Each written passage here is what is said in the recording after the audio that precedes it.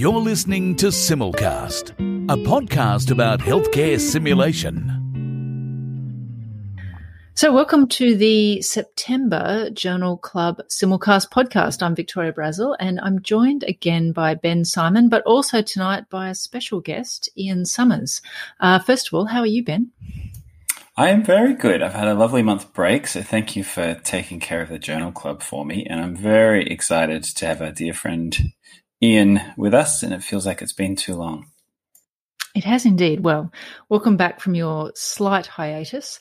And yes, hello, Ian Summers, longtime friend of Simulcast and definitely longtime friend of mine and Ben's. Ian, for those of you who don't know, is the director of Monash Simulation and also an emergency physician. But you might have also seen him on the stage at Don't Forget the Bubbles and a number of other conferences where he's popularized a few different things, but including large group simulations. How are you, Ian? I'm very, very fine. Thank you, Vic and Ben. And you're right, it is far too late for me to be invited. I've been waiting for many, many years and I'm finally here and I couldn't be more thrilled. So thank you heaps. I was just going to say, I spent like 2 years worried you were going to say no, just getting up the courage to ask you to the ball, Ian. Simulcast listeners, I don't know how this is going to go, but we'll see how it does go. So to give you a little roadmap onto the next little while, we're going to talk about our main paper that we've been having the discussion about on the Journal Club, and then I've got a couple of little extra papers to get a little sense of what's happening in the simulation literature. But we're going to start talking about our main paper, and that is from Simulation in Healthcare, titled Guidelines for the Responsible Use of Deception in Simulation, Ethical and Educational Considerations by Aaron Colquhoun and colleagues. And Ben, I think we're going to kick off with you telling us a little bit about the paper itself. Yeah, absolutely. So this is a commentary style article which addresses the use of deception in simulation, and it puts forth a series of considerations, recommendations and guidelines regarding the uses and potential pitfalls of deception. The authors acknowledge that actually deception is a really hard thing to even define, particularly in simulation, and all sims rely to some degree on the establishment of a fiction contract and agreeing to respond to events and information that isn't real. So it becomes pretty murky to try and define and tease out what's deception and what's not. But they draw from Erving Goffman's work to propose that deception refers to an element introduced into a simulation for which there is no clear agreement or knowledge among participants and facilitators regarding its presence, ground rules, or boundaries. And I think this essentially hints at that there's that fictional simulated space that we create between learners and participants, and that has vague boundaries at baseline. But when one side alters the reality somehow without the consent of the other party, it becomes a potential deception. So the article describes deception as being applied in two main ways by facilitators. The first one is omitting information or aspects of the environment, or the second one is providing false information or faulty equipment as sabotage. And they note that how the deception is revealed can also vary. Sometimes it's in the pre-brief, i.e. you warn people, we're going to deceive you. Sometimes it's during the debrief, as in we did deceive you, let's talk about it. And sometimes it's just kept hidden and not acknowledged. There's a brief description of some drawbacks and benefits to deception, which essentially seems to come down to this tension between authenticity of experience versus an inherent loss of trust between educator and participant.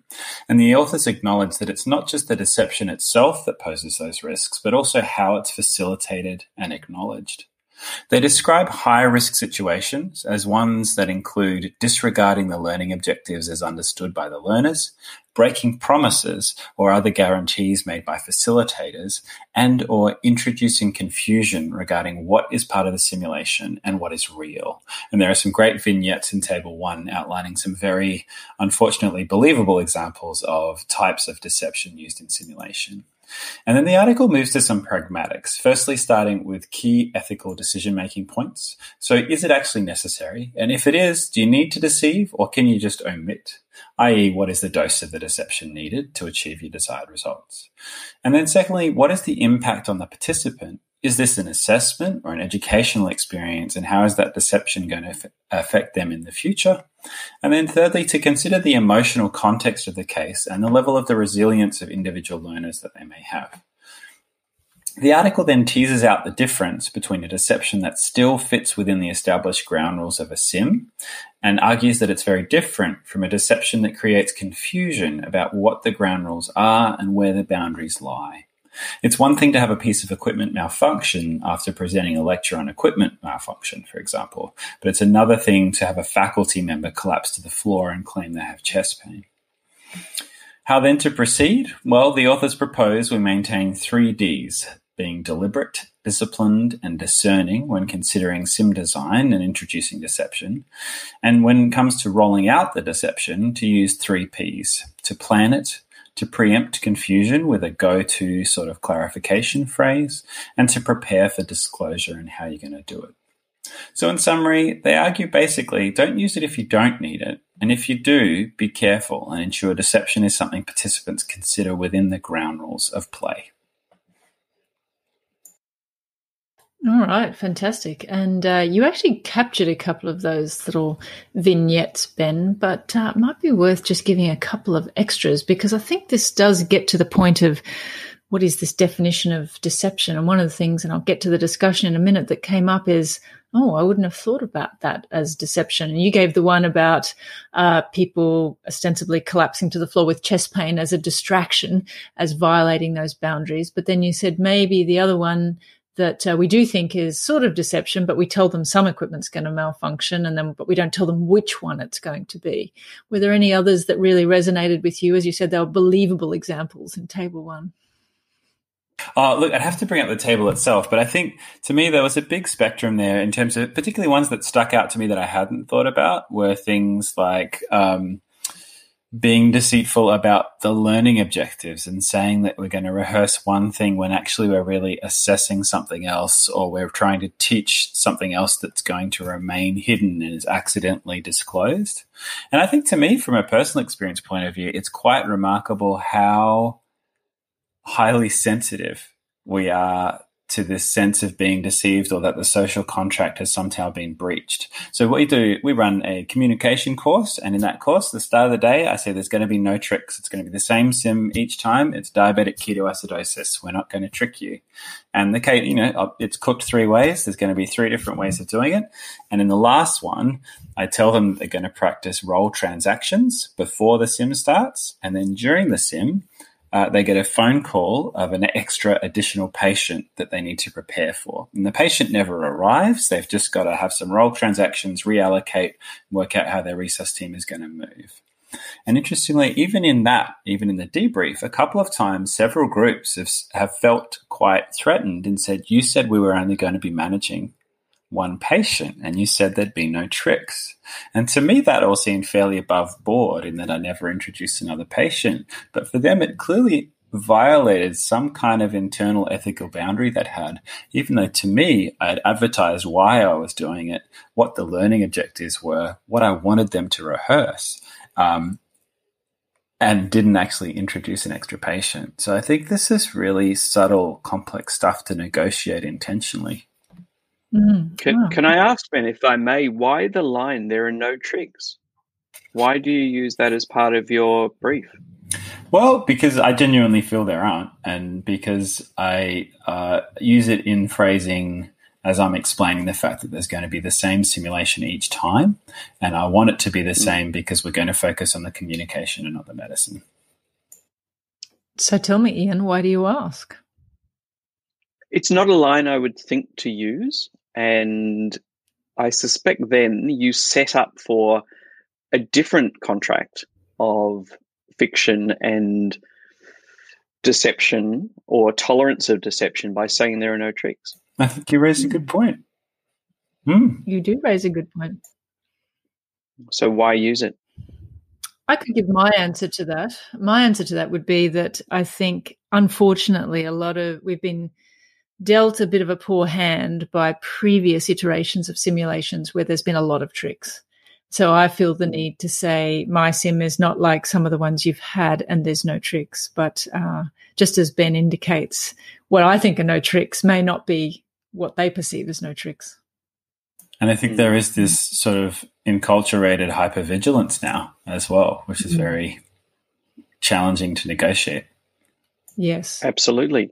And I think probably your concept of hypervigilance, if I may, part of what I saw from this as to the warning shot of we may be doing something that is, they wouldn't use the word deception, but bordering on some distortion of reality, may actually give the participants in a course we're watching for it, we're watching for a trick.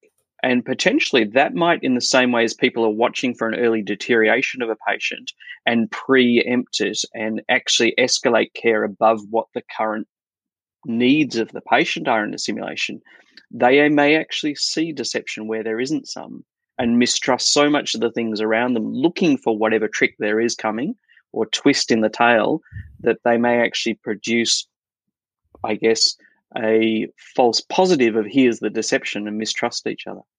I have my thoughts particularly on that table that Ben talked about, table 1 of the article, of the high-risk events, where there's a series of examples with the scenario goals that they list, where I look through the scenario goal and it says something like to assess the team's ability to address incorrect orders.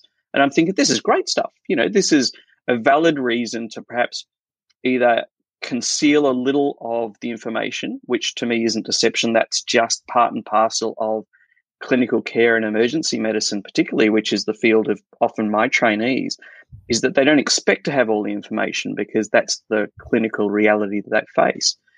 But then you get to this section where it says the patient's got a dangerous cardiac rhythm disturbance due to high serum potassium levels. And I'm thinking, yeah, this is pretty good. And then before the simulation, a facilitator takes one of the learners aside and asks them to deliberately order additional potassium after the team learns about the high potassium level. And I've got in my notification, as I've drawn my yellow pen over this journal, repeated comments of WTF in what it is that is setting up the faculty of this to actually, in a way, deviate from what I would think of if I was a learner as the basic assumption of good, to this is not the basic assumption of any simulation faculty I've ever worked in, where it's like, we'll get a good gotcha moment here. We'll start pulling out extra potassium on top of the potassium. I just don't see both the intent or the motivation as part of the sim faculties I've been part of, which have all used deception to quite high degrees in a lot of the courses, but without that sort of slightly warped intent of some of the examples that they use of, somebody has been having a clinical encounter with the participants prior to the arrival of the simulation course and have used this as a bit of a gotcha moment as well. Yes. I think perhaps either I've been blessed or probably they've overthought some of the ways that deception get used. I think you've just been part of a very ethically high standard faculty, Ian. And I think it's also fair to say that sometimes these things, they seem like small things at the time, but then when they're presented in black and white like this, you go, WTF. But I have a feeling that some of us in the moment are less than perfect in our enactment of it. But it's a nice little segue, if you like, before we get into more comments, for me to go through the discussion that we had, because I think there was a lot of gold from our discussants online. And thank you, Ben, for giving me the chance to facilitate that discussion. We had a lot of comments. Charlotte Alexander, Dan Houghton, Lisa Paganotti, Aaron Colhoun, the first author of the article, and Warwick Isaacson and Sarah Jansen's all popped by to make comments. And a lot of them started with things like deception is more difficult to find than they thought, because some of the things that they thought of were within the ground rules of simulation got picked up as maybe deceptive under the definitions offered by this article. And this concept of fairness came up a lot. That, yes, some deception was okay, but only if it was fair. And clearly that is in the mind of the learner, but it may be differently perceived by the facilitator. And there were some lovely analogies as to how people put this, saying that there was a narrow, toxic therapeutic window. You could have a little bit of deception, but it had to be just the right amount, the Goldilocks amount of deception. And another lovely analogy about infidelity in relationships as being a useful guide here. Flirting with the rare and unexpected has appeal. But is it worth the longer-term collateral damage? Thank you, Warwick Isaacson, for that colourful analogy. That was my favourite. It was one of my favourites too. And I think one of the things that came up too was clearly the importance of expertise, particularly in the pre-briefing and debriefing, in navigating this sense of fair. And this idea of entrapment obviously being very destructive. The other thing that came up, and Aaron actually offered this, was that clearly the relationship between the facilitators and the learners was very instrumental here, and that there is a trust bank account, as it were, between learners and facilitators. And sometimes if you've got a group that you're working with all the time, you've built up trust, they understand that you won't be trying to get them, but you may dip into that bank account a little bit at times, or at least push the boundaries, but you're going to add to the bank account by being very clear and explicit about the fact that you are going to be deceiving them. So I think it is about the clarity of that. And another quote, Sarah Jansen's actually quoted someone from our 2016 initial paper on this, to be absolutely explicit about the intention to deceive. The only other thing in the commentary that I was unhappy about was no one really picked up on my comments about the structure of the paper. Do we really need 3 Ps and 3 Ds? It seemed a rather cute way of presenting it and memorable, but I wasn't still sure, do we actually pull out this article each time we're designing a sim, or do we just keep these ideas in the back of our minds? So lovely discussion. I don't know, Ben, you followed it, even if you didn't necessarily have to facilitate it. Any thoughts on the discussion? I did. I love the discussion and I love the language, because from a meta perspective, there was lots of description and analogies using different types of interpersonal relationships and high levels of human connection and emotional trust, whether that's a romantic relationship or a friendship or something otherwise. And there's actually, you know what, there's a great Bluey episode. I'm sure you wouldn't have seen this, Vic, probably, but there's a great Bluey episode of the kids trying to tease out with their dad what is teasing and what is lying. And they keep bringing up all these situations where he's told them outright lies. And he's like, no, that's teasing. That's different. And they can't work it out. So it was clearly something that we find hard to, what's the right word? We find hard to sort of differentiate and describe and establish the clear boundaries of, but we sense it very innately in the way that we enact human relationships, and that seemed to come through the language that we used to describe how we understood this process. It was clearly something that was very important, and I think people enjoyed, much like they did the original paper that we looked at in 2016, which was a letter, sort of a discussion at a conference that had been summarized.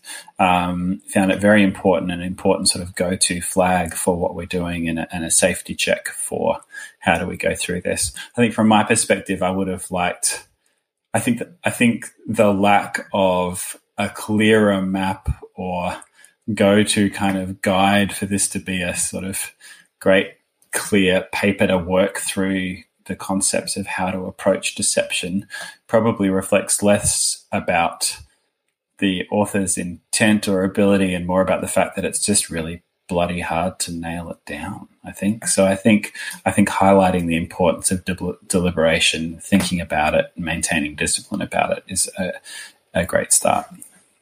Yes, and it's good to point out at this point, it is a concepts and commentary piece, and I think, as you say at the moment, that is the state of the science.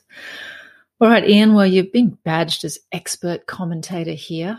You've offered us a few provocations already. Are there any others that you wanted us to think about with this paper, or our listeners, rather? Look, I'll own up to being perhaps potentially deceptively provocative, and I did start, as I looked at this back in 2016, my own words were quoted back to me, I think by Ben or somebody else, to say, I've just said, look, just don't do it.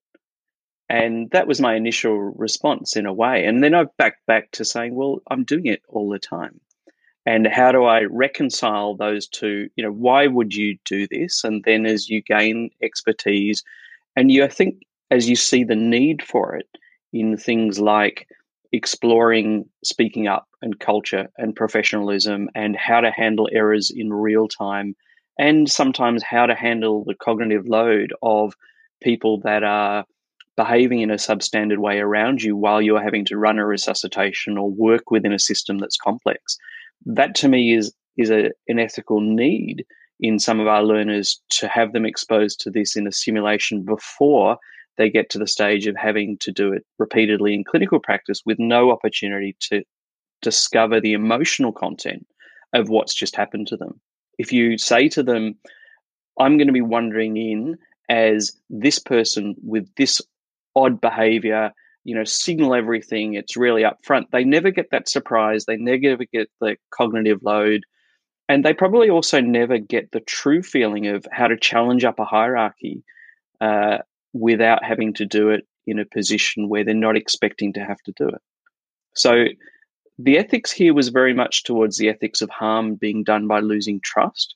There was less about the ethics of not preparing our learners properly for an environment that is complex, has real complexities and surprises that they need to be prepared for, and strategies that they need to put into place when those come around.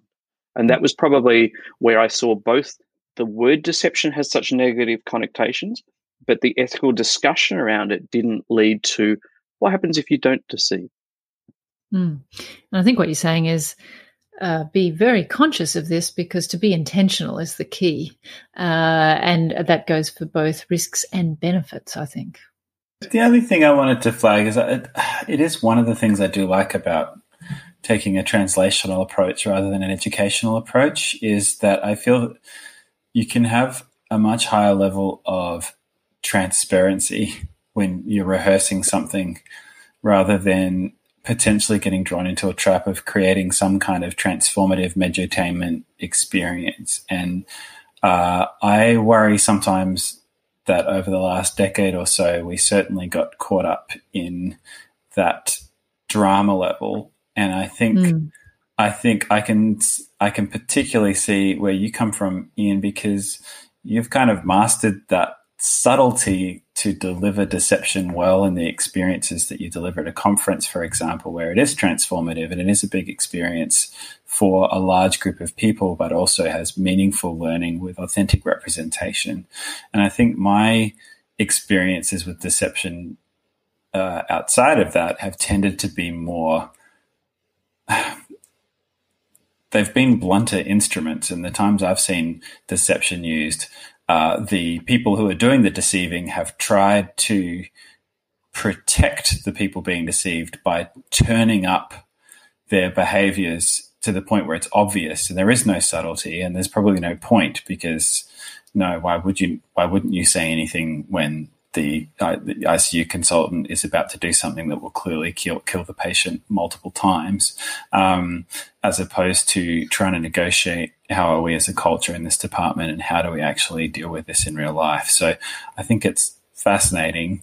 I do take heart to the fact that as many of us move towards increasing the dose of translational emphasis in our sims, that this might be less needed, and there might be more mature discussions we can have in different formats about how to negotiate conflict.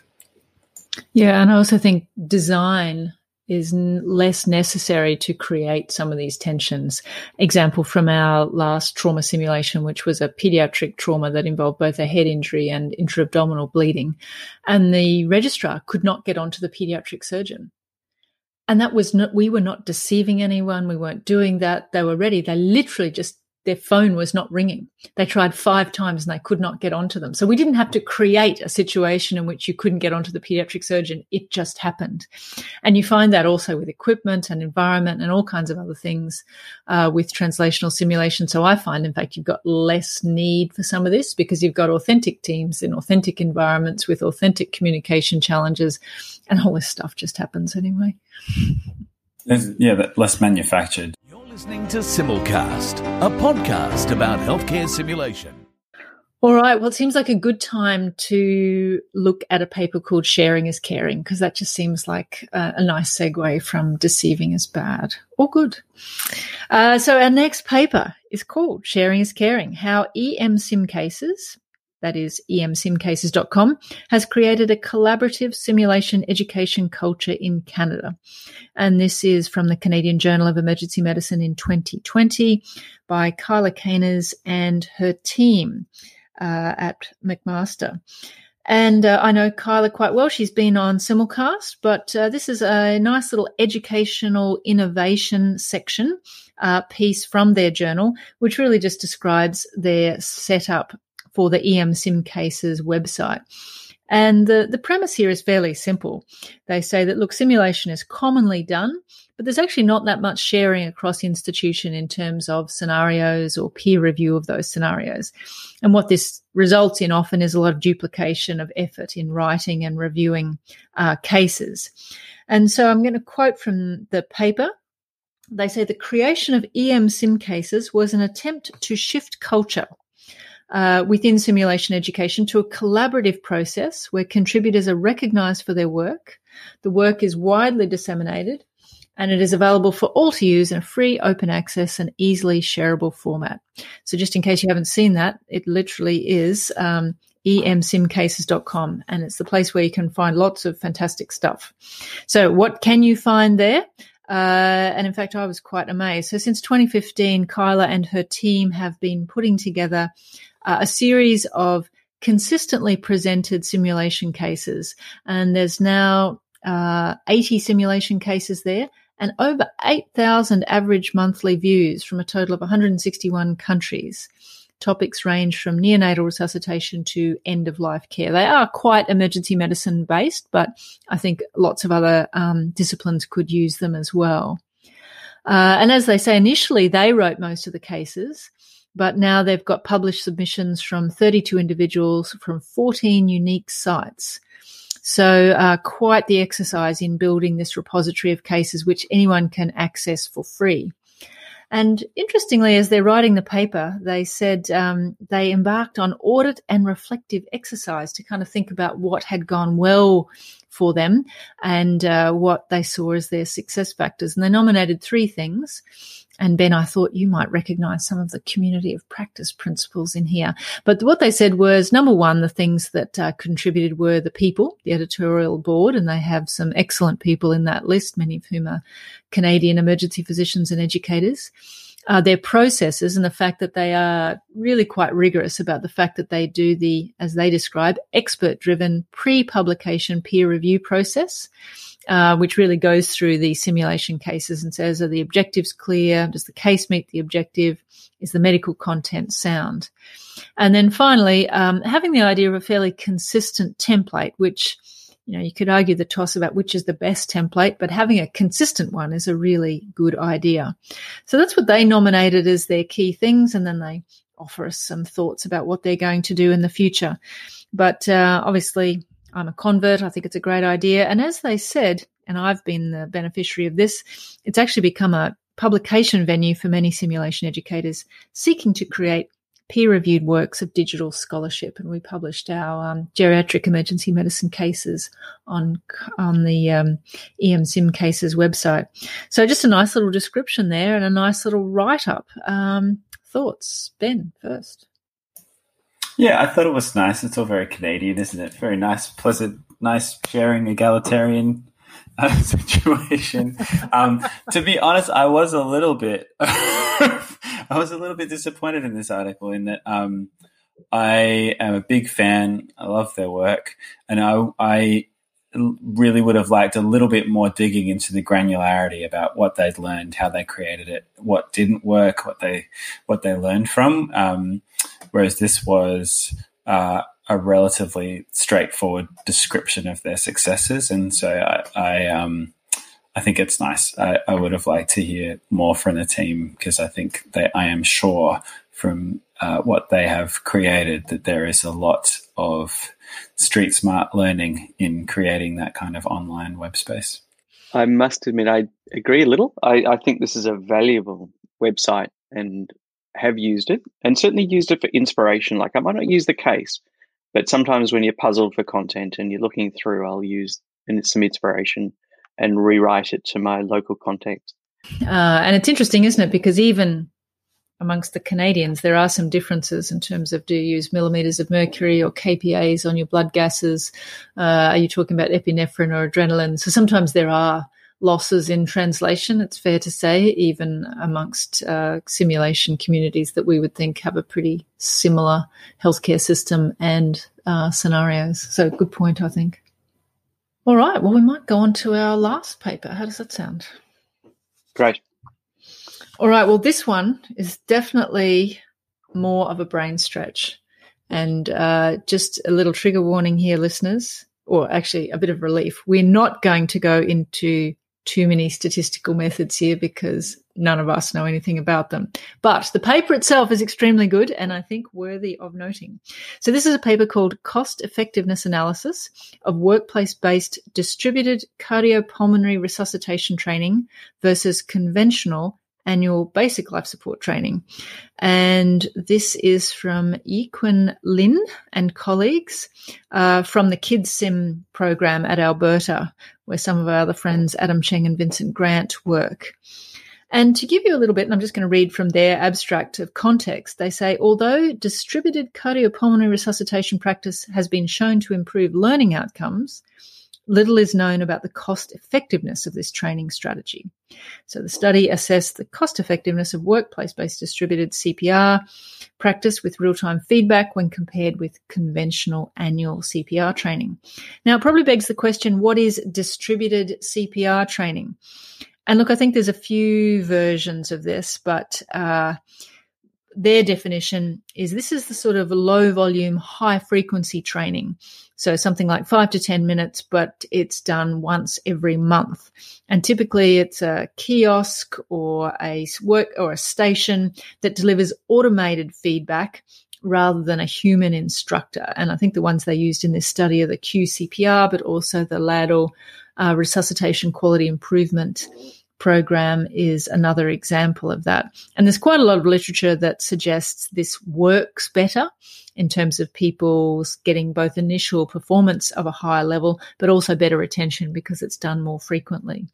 So at this point, I'm just going to ask Ian and Ben experience of the distributed CPR approach, or are your institutions sticking with the annual CPR refreshers? Ben, do you want to take this first?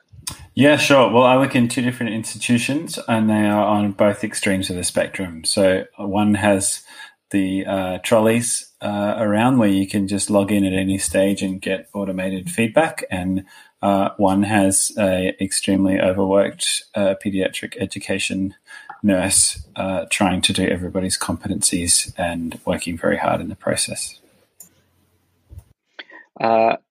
Vic, you probably know from discussions I've had with you as I've tried to set up the SIM service that I have run a mile from BLS. And so I actually couldn't answer. I think it's probably done by nursing educators in a standardized BLS course.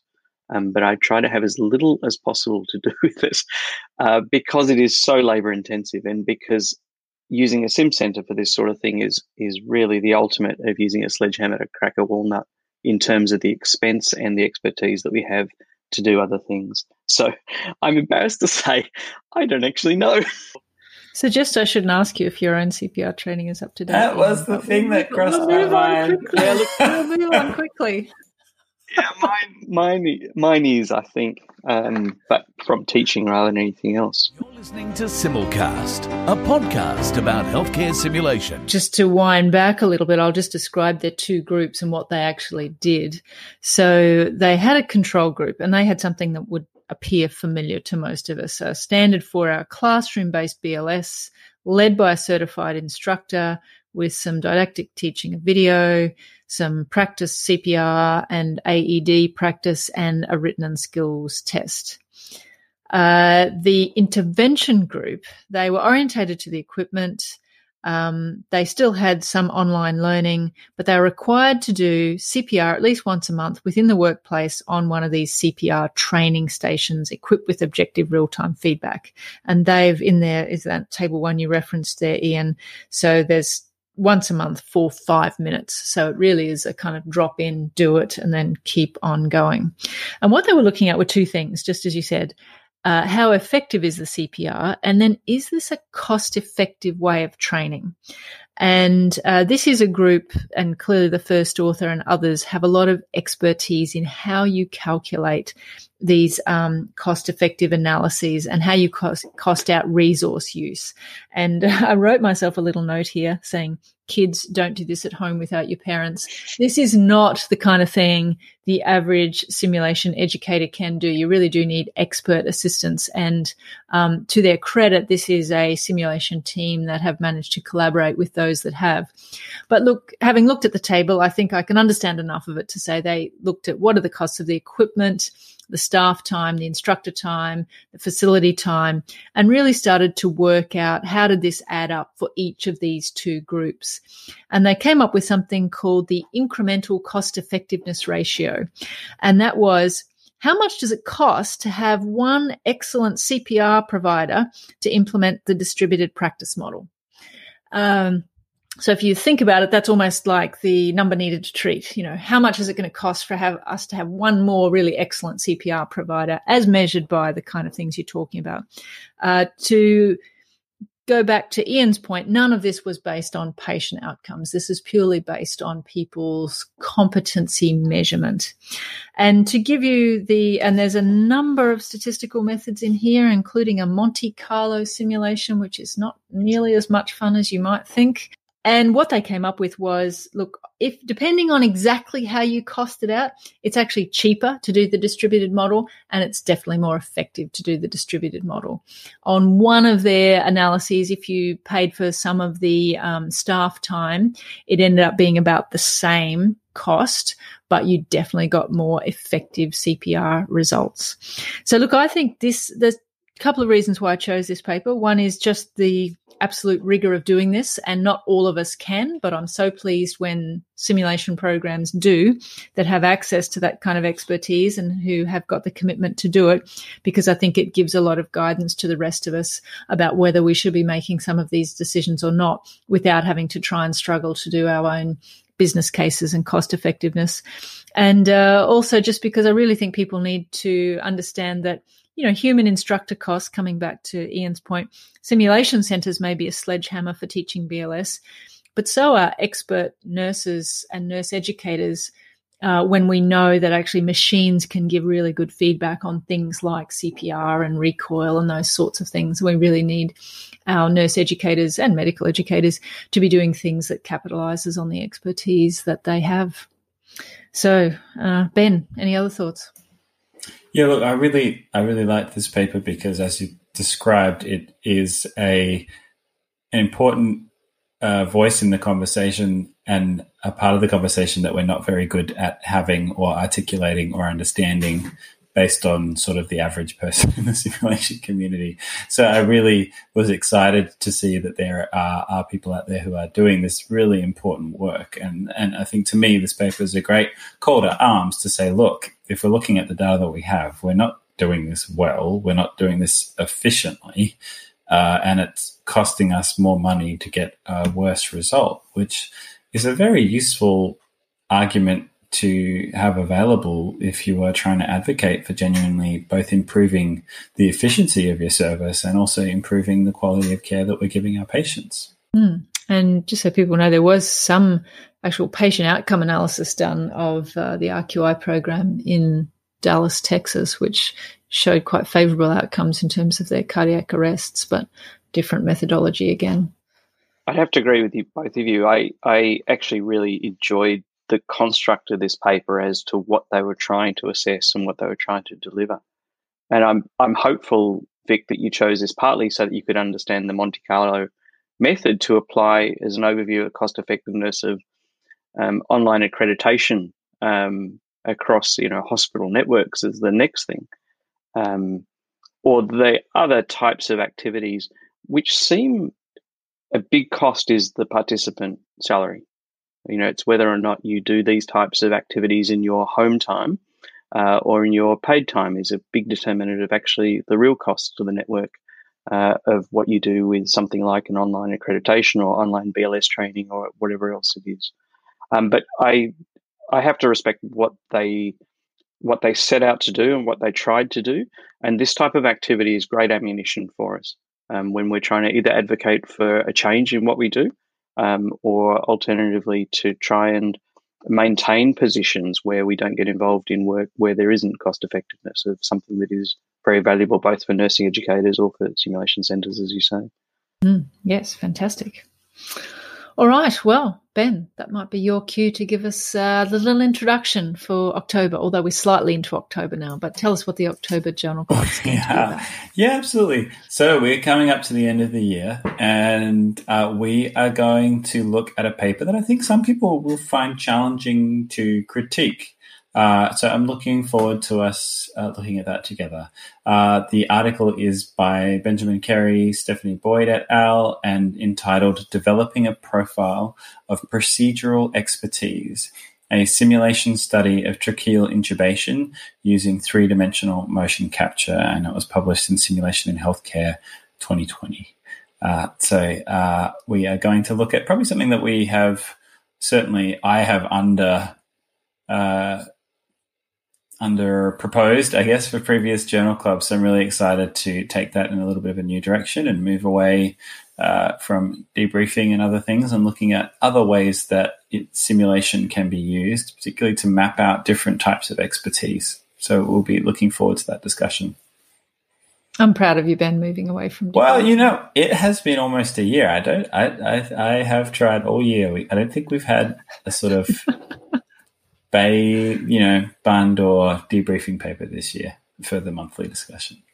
Might have been one. No, well, I agree. This is exciting, and as one who's loosely aligned with our institution's laparoscopic simulation program, it's very instructive for me to start thinking about learning curves and how we find what makes a difference. All right. Well, thank you both for our entertaining conversation, and particularly thank you, Ian, for being our guest provocateur and discussant this month. It's been lovely to have you along. Really, that's fine. Look, thanks so much for inviting me. It's been an absolute pleasure. And just a reminder for Simulcast listeners, go along to that discussion, www.simulationpodcast.com. Also, feel free to rate us on iTunes and drop us a line for any other thoughts about what you'd like to cover. And Simulcast, we're happy to host those discussions and look at those papers for you. So this is Victoria Brazel signing off for Simulcast. You're listening to Simulcast, a podcast about healthcare simulation.